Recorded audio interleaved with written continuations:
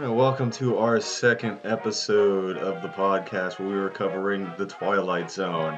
I came back to this because The Twilight Zone is an evergreen concept. It will always feel relevant to nerd culture in particular, and really normal people in general. This is one of those nerd things that normal people are also generally into. If human civilization continues to be a thing in 100 years, there will probably be people pontificating about The Twilight Zone. I don't think it's ever really going to go out of style.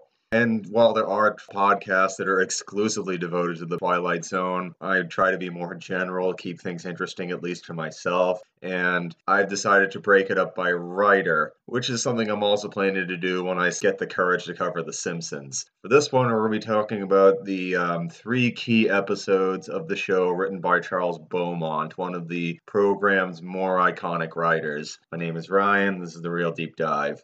All right, and as with the prior episode, my co-hosts for this one are Rachel. Hello. And Sylvan. Hi. Yeah, you're here for the Bunt episode where we're covering the Jerry Soule episodes. Beaumont's a bigger deal. For the background of it, Charles Beaumont was born Charles Leroy Nutt in Chicago. He got a lot of shit growing up for that last name. I'm not surprised. Kids are mean. Yeah, he had it legally changed to Beaumont, which is one of his many pulp writing pseudonyms. Beaumont was the name of one of the female colleagues that he worked with beforehand. Beaumont worked as a cartoonist, illustrator, radio DJ, usher, and dishwasher before Amazing Stories accepted his submission in 1950. His career really took off when he was the first writer to have a short story published in Playboy in 1954. This is when he started getting TV and movie writing gigs soon after. His movie credits include Queen of Outer Space in 1958. Beaumont had intended this to be a spoof of sci-fi tropes, but the director played it straight, much to Beaumont's puzzlement. He also worked frequently with Roger Corman, which is one of those names that often gets brought up, particularly on episodes that Cheryl picks. Hey, I picked Little Shop of Horrors, the musical, mind you. Beaumont wrote a couple of Corman's Edgar Allan Poe adaptations, most notably Premature Burial in 1962 and The Mask of Red Death in 1964. Corman also directed The Intruder in 1962, which was based on a Beaumont novel. However, Beaumont is remembered primarily for his 22 credits on Twilight Zone episodes, most of which were adapted from his various short stories. As I mentioned before, 3 of them were ghostwritten by Jerry Soule. We covered those in our first episode because... What were they again? Talkie Tina. Of course. Queen of the Nile. Yes. And the new exhibit. Yeah, the new exhibit. New exhibit. This ghostwriting happened because in 1963, at the age of 34, Beaumont began suffering from a mysterious brain disease. Some speculated that it was related to a childhood bout with spinal meningitis or Beaumont's heavy drinking habit, but a battery of tests concluded that it was either Pick's disease or early onset Alzheimer's. Beaumont aged rapidly and could barely function before too long. Soule, along with several of Beaumont's other colleagues, finished his writing commitments to the Twilight Zone and other projects. Beaumont insisted on splitting his fees, which his friends only accepted because it hurt his pride to not do this. He died in 1967 and he was only 38. Yeah. I was reading about him on the Twilight Zone Wikipedia page, and his son said that he said when his father died, he was 95 in all but actuality. Yeah, I read a couple of accounts of his decline, and I went into it a little more in the Jerry Soule episode, but yeah, it was Pick's disease or Alzheimer's is not a great way to go. I've witnessed both firsthand because of jobs I've had over the years, and ugh. Yeah, I second that. Since we already did the Soule episodes, we're doing 3 episodes that Beaumont himself wrote. Well, the third one only sort of, but we'll get to that. The first one is The Howling Man, which is often argued as classic Twilight Zone, one of the best episodes. Yeah, we were talking about this before because you agree with me on this. It's not a personal favorite of mine. Yeah, me neither. And as Sylvan and I both admitted, we're both pretty basic bitches when it comes to Twilight Zone. My favorite episodes are like everyone's favorite episodes. Wish You to the Cornfield. There's a gremlin on the side of the wing. Time Enough at Last is my favorite episode. And from my forays into Twilight Zone fandom on the internet, that's true of like 90% of us. Mine is And When the Sky Was Opened, which is a Richard Matheson episode, so at least we know what my pick's going to be when we do him. How did you decide which episode we picked?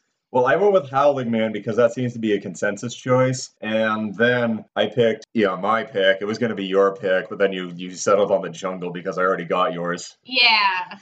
Number 12 looks just like you.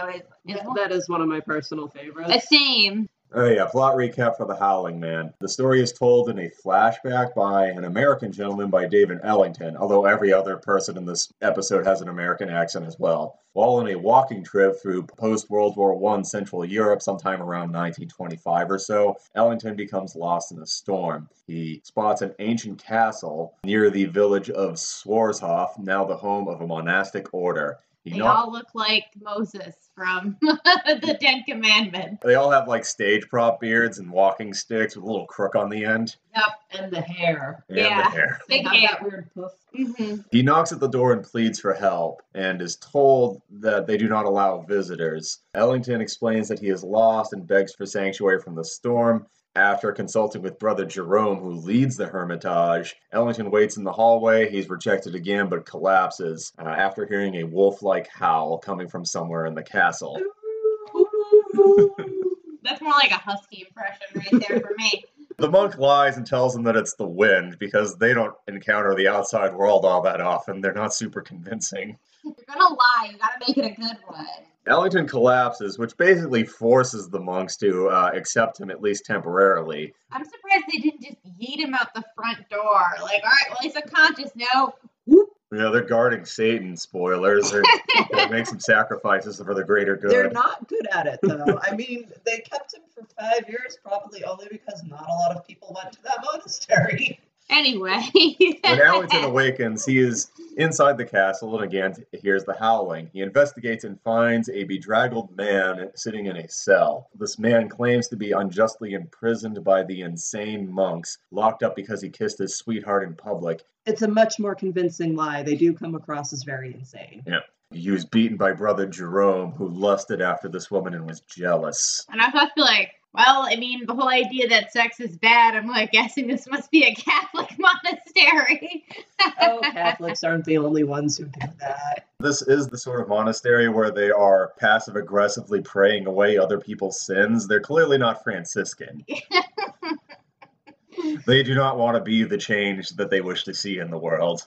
Ellington is seen talking to the prisoner and is taken back to Brother Jerome. When an explanation is not forthcoming about why the man is in the cell, Ellington says that he will leave, but also threatens to go to the police because he is a reasonable human being. Brother Jerome, realizing that Ellington's threat might set the prisoner free, reveals the truth. The prisoner is not a man, but rather the devil himself, and can only be contained into that room by the staff of truth, which Brother Jerome has barricaded the door with. Like I said, the devil's story sounds much more convincing. You see, Satan had come to the village shortly after World War I to corrupt it. It was one of the few uncorrupted spots in the entire world, and Satan couldn't resist. But Jerome had recognized him for what he was and locked him away. These actions have given the world 5 years of relative peace, with only the evils created by mankind itself, and not the outsized, artificially created evils such as World War I, which people aren't responsible for themselves. I mean, I still remember what my European history professor taught us for all the causes of World War I, but I won't list them. We'll be here all night.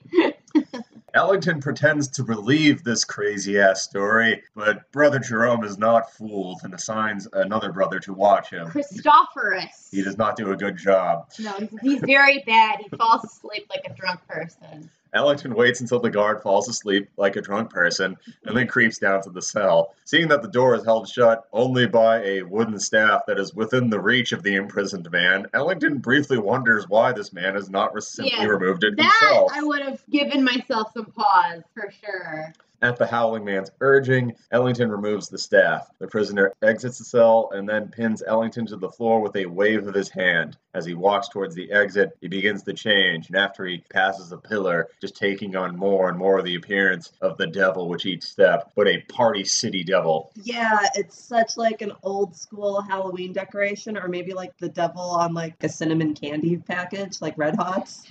He's got the pointy beard. I think the first part where he like runs a hand down his face and like the shadows change, that's creepy. The rest of it, it's like, oh, yep, Party City Devil, he's here. By the time the horns are there, it's total Halloween store And then devil. he's like, poof.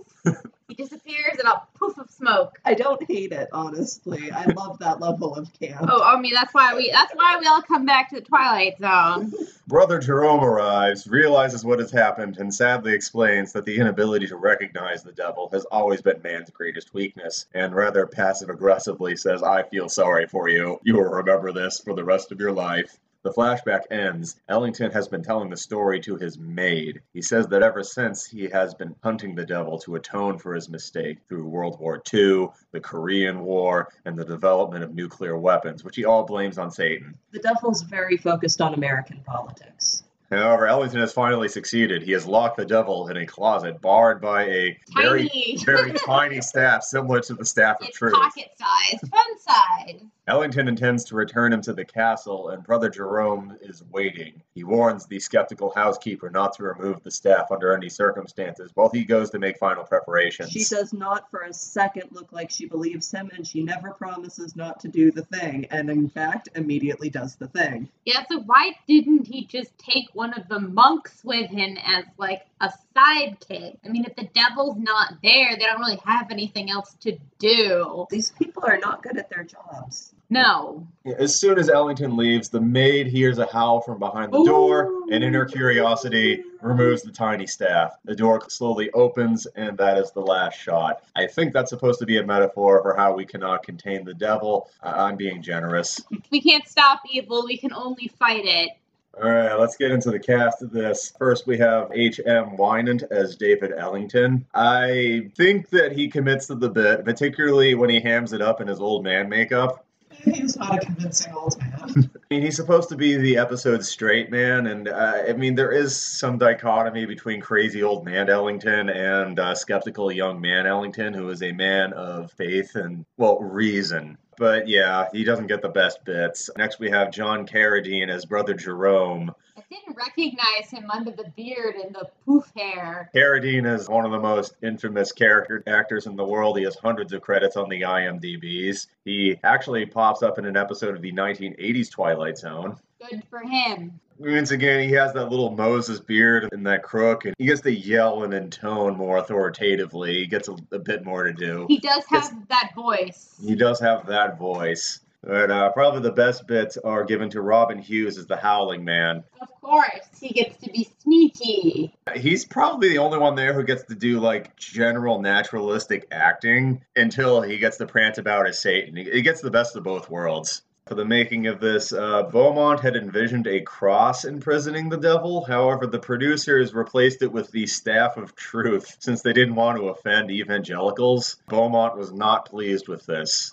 I keep wanting to say the Stick of Truth, but isn't that from South Park? I think so. Yeah, it's the name of one of the video game things. The ending of The Howling Man was slightly different from the source story that Beaumont wrote. You see, in the short story, the Howling Man doesn't transform into Satan in front of Ellington. Instead, years later, Ellington notices that a Nazi commander invading Poland in newspaper photos looks exactly like the Howling Man, and that's when he figures it out. I like that better. Me too, although I understand why they changed it for television because it's just more dramatic the way they did it. And, not subtle. The music for this was mostly just stock canned music that had been recorded beforehand by Bernard Herrmann and then recycled for this. This is not uncommon for Twilight Zone music. Alright, themes. Most of it is just really hammering you in the face with it, obviously, because, Twilight Zone. First thing I wrote down was "The devil made me do it," which I think is one of the main reasons why I'm not so crazy about The Howling Man. I don't consider this to be one of the best ones. It often feels like a cop-out, at least by my perspective, to attribute humanity's moral abominations to outside demonic influence. I gotta say, too, it doesn't really fit in with, the theological role of the devil. Like, he's a tempter, but he's not quite the mover and shaker this episode makes him out to be. The first thing that my mind went to while watching this episode again is the devil as he appears in Neil Gaiman's Sandman, where he's just like, they keep saying that I tell them to do things. I don't make them do anything. Yeah, humans suck plenty all on our own. And also, evil isn't flashy or special, it is often banal. It honestly feels to me like a misplaced Sunday school special in the Twilight Zone. Yeah, we don't need Satan whispering in our ear to make us do shitty stuff. All we need to do is just sort of go along with things as they develop. We had a very recent reminder of this. At least 1/3 of Americans find toddlers in concentration camps perfectly acceptable as long as gas prices are low. On that cheery note, One reason that people are really into The Howling Man is they frequently argue that it has incredibly innovative cinematography for 1960s television. I will agree with that. yeah, it's a nice looking episode. I mean, most of the Twilight Zone episodes, while a lot less staid than network sitcoms from the same period, are pretty typical point and shoot, whatever gets the job done. Let's not call too much attention to ourselves. Very few Twilight Zone directors could qualify as auteurs, but this one has more fancy pants stuff going on. Ellington's sickly delirium is often conveyed Weird camera through angles. through the use of moving Dutch angles. It's effective. This is also one of the only episodes where, like, the main character narrates it instead of it just being Rod Serling. In the bit where they flash back to the Hermitage, there isn't a dissolve, which would have been the obvious cue. They just sort of like do a tracking shot behind Ellington's head and then sort of fades to the storm. It's a cool shot. And none of this is actually super duper flashy or anything. Nobody's gonna think that this is like overly handsy directing, but you know, it has a lot of touches that most TV from this period doesn't have. All right, and with that, we're moving on to the second episode, which is Rachel's pick, The Jungle. So I picked this one because we already agreed that number 12 looks just like you was going to be on here. I picked this one because I actually watched it for the first time fairly recently, like a couple of years ago. And I've been watching, the Twilight Zone since I was a kid, but I know that there are gaps in my knowledge. And I picked it because while I think that some of the themes are a bit dated, other ones I felt had a kind of a new resonance when watching it. So I also thought it was kind of... Hey, I'm down for any episode they're going to do where the colonizer gets eaten by a lion. Exactly. It's about colonialism. I imagine a couple of people are going to listen to this and be like, why didn't you do Elegy or one of the other Beaumont ones? But yeah, I'm down with The Jungle. Anyways, plot recap. Our main character is a gentleman named Alan Richards, and the episode opens with him and his wife Doris having recently returned from Africa, where Alan's company is constructing a hydroelectric dam, disregarding the wishes of the people who actually live there. He discovers that she has secretly kept several items given to her by a local shaman for protection. When he confronts her about them, she says that she is frightened by the natives opposed to the dam and begs him to stop construction. He dismisses her pleas and throws the trinkets into the fire and opens the door to leave for work. In the hallway of the apartment building, just outside the door, he discovers the carcass of a dead goat. A big goat. Yeah, Alan next attends a board meeting where they discuss the dam and the fact that although the locals will benefit from it in the long run, they are upset that they will be displaced in order to build it. He warns that the local witch doctors have threatened to use black magic against anyone associated with the project. When the other board members scoff, Alan points out their own superstitions. One of them carries a rabbit's foot, another practices astrology, and he harps upon how the building does not have a 13th floor. Later, he is in a bar having a drink with a friend before heading home and shows him a lion's tooth amulet that Doris had given him. Supposedly, the tooth will protect him against a lion attack. In New York City. And this comes back. Yeah, Alan abandons the lion's tooth amulet and begins to head home, but finds that his car won't start. And New York City is awfully deserted. Yes, this is an incredibly empty metropolis with 7 million people living in it. I think that's honestly one of the creepier parts of this episode is any Twilight episode that uses just being alone as part of the horror. And I know in this case it's probably partially convenience more than ambiance, but it does filter in there. Yeah. I think it is fairly brave for like most of the second half of the episode. It's just a guy wandering around flustered without too much dialogue. It still works though. Oh yeah, no, it was probably taking the problem of we're setting this in New York City. Shit, that's expensive and full of people. Hey, what if we make that part of the creepiness? Alan attempts to return to the bar, but he is locked out. He tries to use a payphone, but it's out of order. However, while he walks away, the phone rings. He answers it, but hears nothing but animal noises. Yeah, stop animal noises. He starts walking home, but he's hearing the sounds of jungle animals all around him, and he starts getting more nervous and jumpy. He tries to take a taxi home, but the driver dies while stopped at a traffic light. Alan then meets a bum and asks him about the jungle noises, which the bum claims not to hear. He offers the homeless dude money to escort him through the park, but the bum suddenly disappears while Alan's back is turned. Yeah, he offers him $10, which is around, I'd say, $60 to $70 in today's money. Alan continues on and finally reaches the safety of his apartment. At this point, he's quite frantic. This is when the noises suddenly stop. And he's very sweaty. Relieved, Alan enters and pours himself a drink, but he hears a lion's roar from the bedroom. He decides to open the bedroom door and finds a lion A big on the lion. bed, as well as his wife's corpse. The episode ends as the lion leaps towards Alan to kill him. Should have kept the damn amulet. All right, How let's go. about not colonized an area and disregarding the wishes of the indigenous population? Yeah, but I mean, if you're gonna do that, at least keep the fucking amulet. Our cast for this, we have John Demmer as Alan Richards. Now, right off the bat, Sylvan was like, that's Mr. Garrity. Yeah, Garrity in the Graves is one of my favorite episodes. And Brian was like, no, I looked it up. This is his only Twilight Zone. So I went on IMDb and he has 3 Twilight Zone credits. Including Garrity. What's the other Fucking one? Twilight Zone wiki lied to me. I forget the name of the episode, but he plays a general in that one.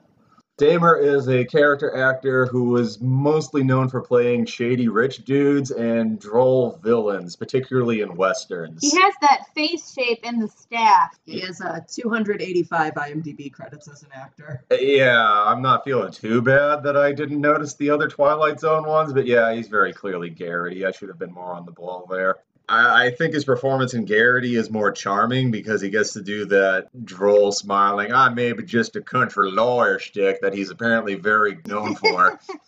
Oh, he did good playing like frantic and scared in this one though. Yeah, he did. And he plays a convincing smarmy asshole getting what he deserves, which is a Twilight Zone classic. Very necessary. There isn't much else for anyone else to do.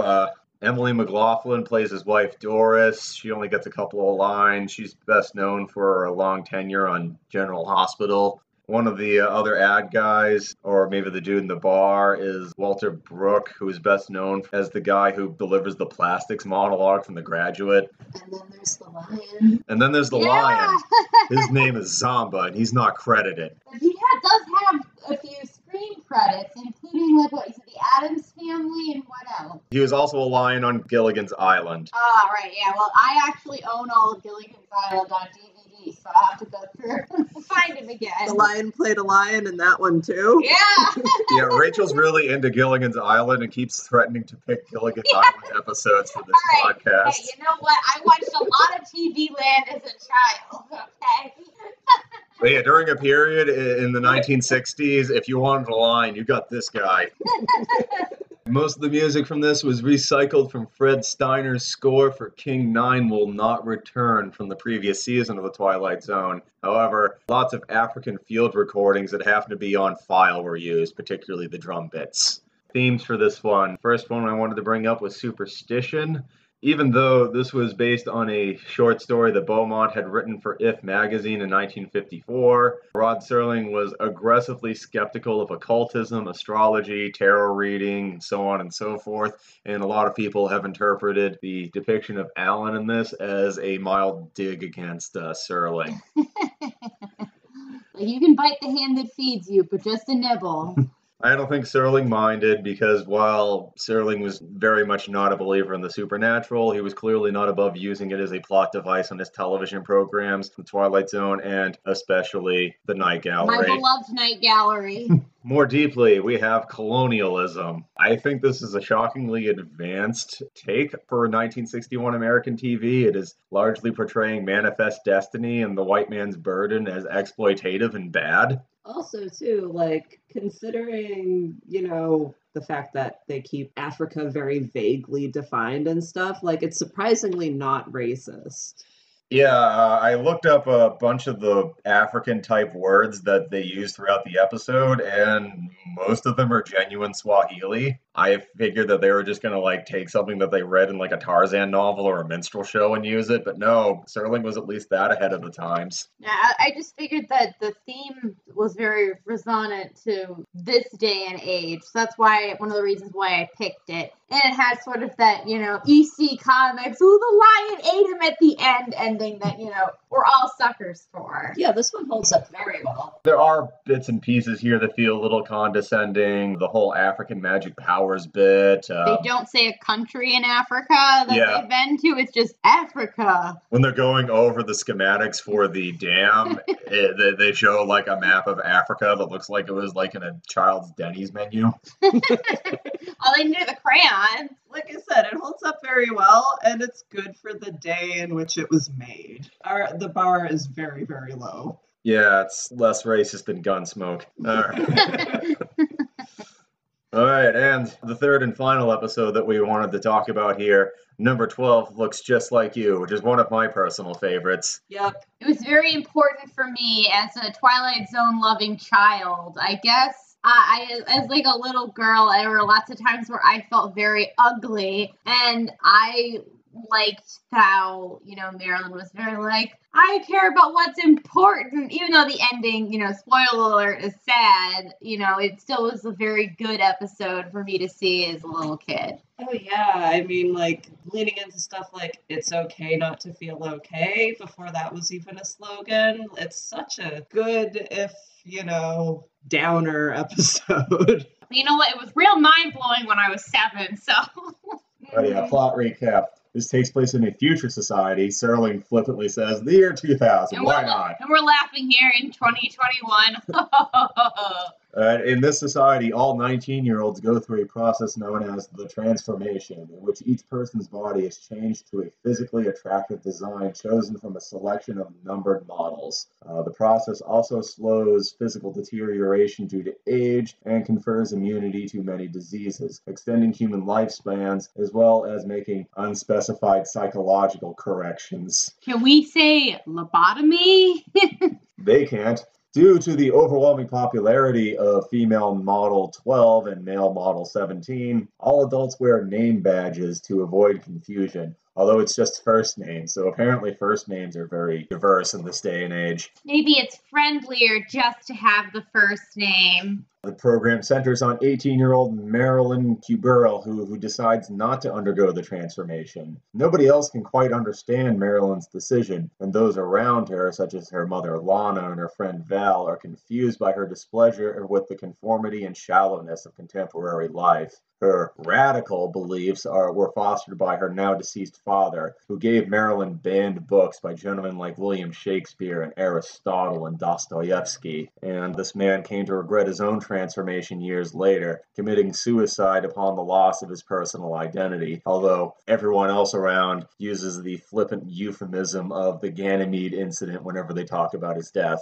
I think that there was some kind of an accident, and they were like, well, just pretend he died there instead. When Dr. Rex, who is in charge of Marilyn's transformation, is told about her decision, he has Marilyn confined to a hospital room against her will, ostensibly to psychologically examine her and cure her of her reason for refusing the procedure.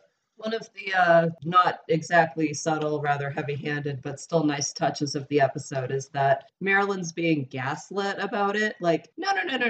You don't have to have the transformation, but you totally have to have the transformation. We're here to find out why you don't want the transformation and then to correct it. Yeah, Marilyn suspects that despite not being legally required, the transformation is not optional and is being maintained by the leaders of society to ensure that everyone just sort of fits in. Her best friend Valerie, who has already undergone the transformation, shows no emotional reaction to Marilyn's protests, even when she is driven to tears by recollections of how dull and tiresome her dead father was. It's like, everyone's married all the time. I've had 11 stepfathers. Marilyn realizes that no one who has undergone the transformation remains capable of any empathy for or understanding of her. She tries to escape from the hospital, but ends up in the operating room to undergo the transformation. Dr. Rex, who had operated on Marilyn, comments that some people have problems with the idea of the transformation, but that the improvements to the procedure now guarantee a positive result. Marilyn appears, looking and thinking exactly like Val. And the nicest part of all, Val, she gushes, I look just like you. Stares right into the camera. A camera that is also the mirror, because the Twilight Zone doesn't have time to be subtle about it. It's being didactic. Fuck you. Take it. All right, cast for this. First, we have Colin Wilcox Paxton as Marilyn. She was a child actress appearing as one of the kids in To Kill a Mockingbird, and she was in a bunch of episodes of Alfred Hitchcock Presents before she showed up in The Twilight Zone. Her most noteworthy credit besides The Twilight Zone is that she's in Jaws 2, and that's the photo from her IMDb page. I looked her up on IMDb. My opinion on her performance is that she lays it on a bit thick in parts, but she's mostly effective. She's supposed to be a emotional teenage girl, so I felt that was pretty believable. Yeah, I thought that she sold the hormonal overreactions to certain stimuli. Well, I don't know if it's an overreaction. And freaking out to her father's suicide. I could believe that. I wasn't super different from that at that age. All right, Valerie was played by Pamela Austin, who has a bunch of TV credits and stuff that I haven't really seen, and she was in an Elvis movie, presumably as an Elvis love interest. I haven't seen that many Elvis movies because I don't hate myself. There are Elvis movies? Oh my god, yeah, they're supposed to be awful. I haven't seen any either. Okay, I didn't even know those existed. Oh, there are like 50 of them, and they're all terrible. I'll pass then. I mean, I should probably do an Elvis movie at some point, but I don't know who I'm going to subject to that. Sarah might be fun. We're going to wake up duct taped to the sofa and it's like, it's Elvis time. I wouldn't do that to you. And yeah, she's basically playing like a Stepford teenager, and it works. Yep. She's got that plastic smile down cold. I love her hair. Oh, same. And her like sort of flowery cadence about everything being so wonderful, and I'm happy. And she's wearing a very clingy, form-fitting suit, just like everyone else, except for Paxton, who is wearing a more flowy dress. Yeah, I think Looks like a nightgown. Yeah, I always thought she was wearing a nightgown, even as a kid.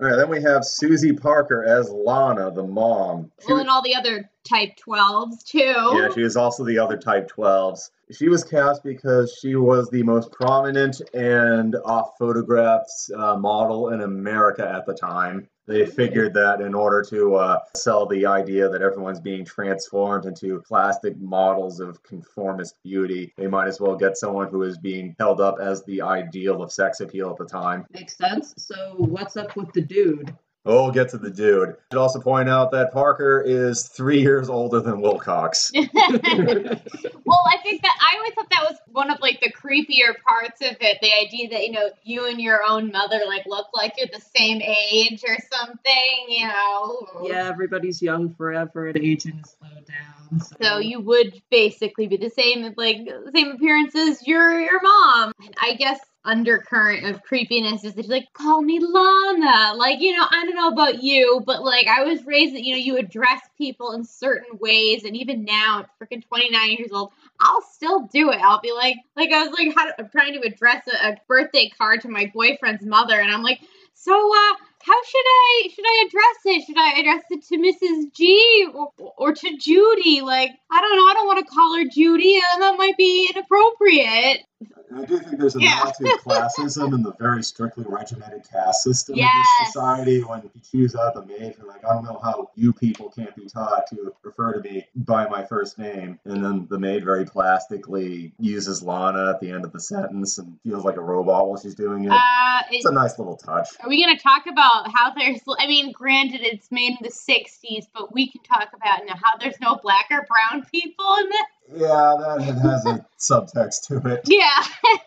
I assume that actually is very intentional for the dystopia. These are talking about the way to cure prejudice was to make everybody look the same. And there's strict gender binary. There's literally one guy who's handsome and probably a bunch of other. And I'm going to say handsome with air quotes. Oh man! Hey, not into what Richard Long is going. I actually thought he was pretty well cast. He has that sort of smarmy handsomeness to him. He to me radiates mediocre white man energy, which I think adds another level to the dystopian. The girls go through very drastic changes that also give them ideal slender but curvy body types. The He's slim got a thick. pudge. He does have Yeah. a pudge, but he has like really perfect TV anchor hair. He has Tucker Carlson hair. Ugh. He also has Yeah, like you're a not selling that. he has like the face shape for it. He's a character actor. I swear I've seen him in like a bajillion other things. He was probably in a Star Trek episode.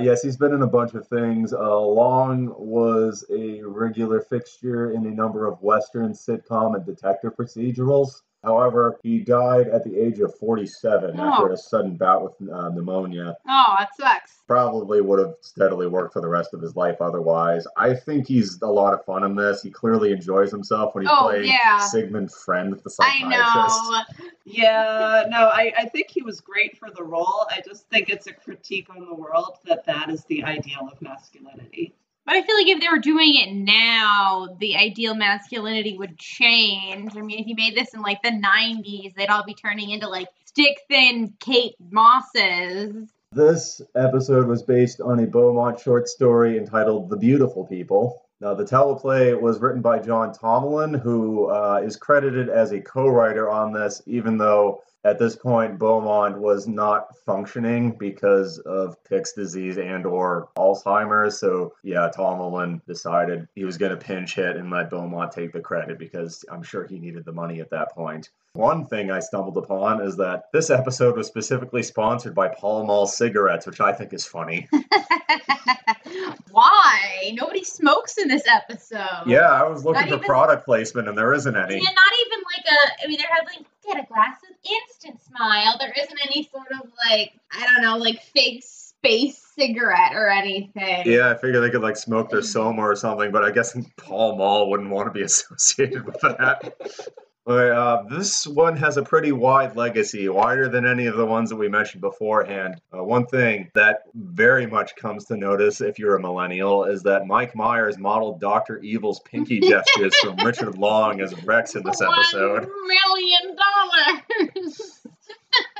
Yeah, there are a couple of other references. There's a hardcore punk band called Number 12 Looks Just Like You. They started going in 2002 and are still active, albeit with a hiatus. They operate in the mathcore subgenre, which I'm not the hugest fan of. There was also a 2005 novel which spun off into a YA series called Uglies, written by Scott Westerfeld, whose basic premise is a springboard from this. Yeah, I never read them, but my sister really liked them. I read part of the first book, but I forget what the main character's name. She wants to become, she's an ugly, and then she's gonna get the surgery and become a pretty. But as she, slowly discovers that the prettyification surgery is designed to essentially keep you a dumb, docile sheep. And then later on, she gets transformed into a special, essentially a cyborg weapon who's designed to keep, the uglies down and the pretties stupid.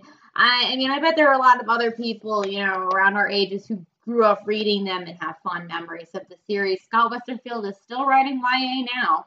Yeah, that does feel a bit on the nose to me, but I mean, I brought this up before. I'm usually not too hard on something that's pretty didactic because no matter how squarely and obviously you frame your message, people are going to bring their own background and outlook into their interpretation of it. I read a piece, and I think it was either the National Review or it was another right-wing publication where they talked about how Squid Game is this tribute to the value of individual liberty and the entrepreneurial spirit. I don't get it. Wow. Yeah. Okay. So yeah, by all means, avoid all subtlety. Number 12 looks just like you.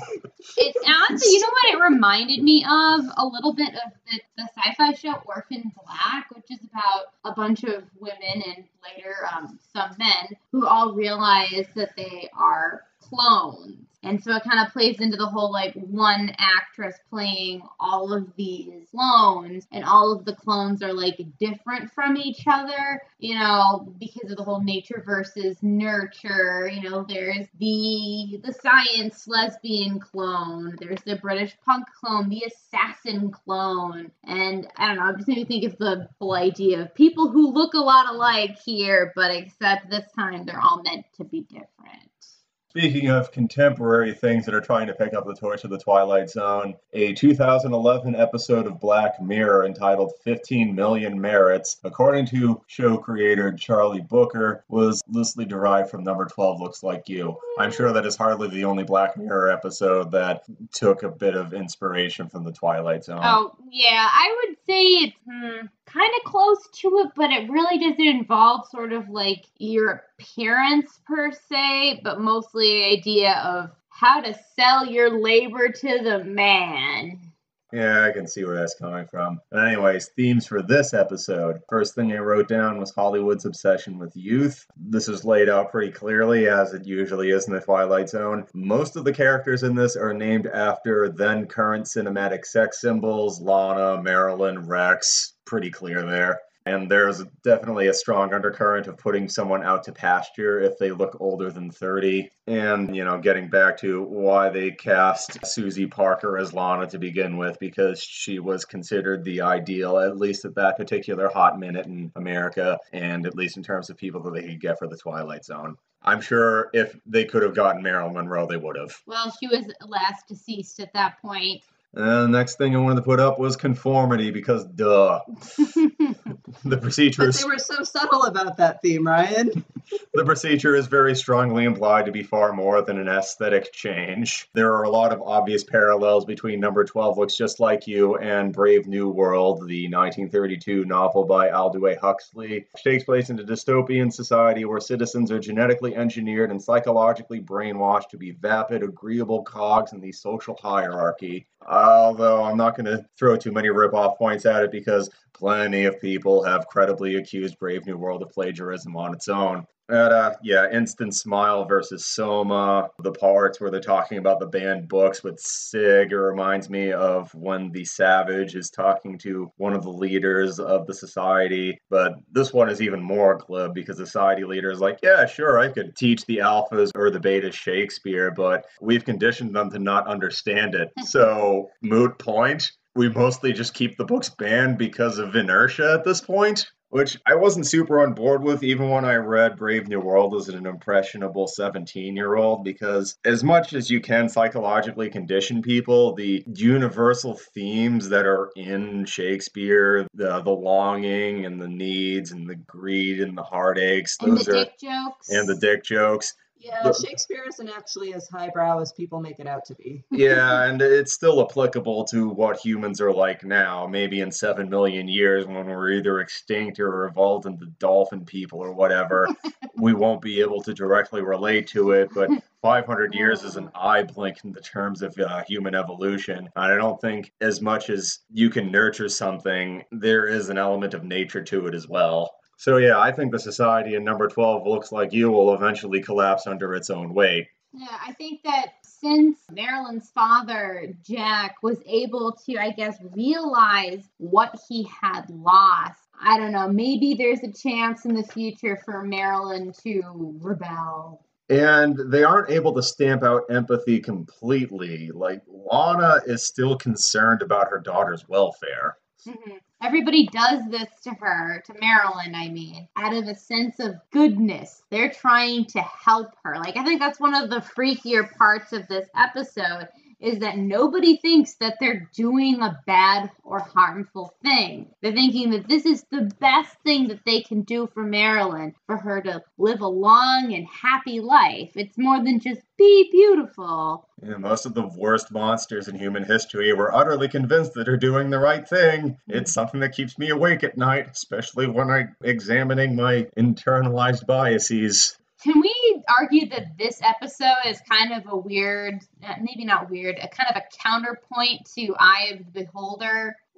Yeah, I could see them working against each other. Maybe we should have paired them off against each other. But they have different writers, so I couldn't do that. Yeah, who writes that one? Is it Serling? I'm not 100%. It's probably Serling. We'll look it up later. Yeah, but it's sort of the whole idea of conformity versus what's considered beautiful. And I think that the ending to Eye of the Beholder is a little bit straightforwardly happy at the end. Like, sure, she's still considered to be an ugly outcast, but there's a guy who's equally as ugly as her, taking her to go live in a commune. Yeah, Maybe it'll be okay. Maybe the society will fall apart and the pig people and the normal looking people, or the normal looking people and then ugly not pig people will get along. Things change. Getting back to Brave New World, there's a commune where people don't work out and they're just sent there like the savages. So while we're discussing themes on this one, watching it as somebody who is going through medical transition and altering my body to match an ideal that I may or may not ever get to, this episode hits differently now from when I was a kid.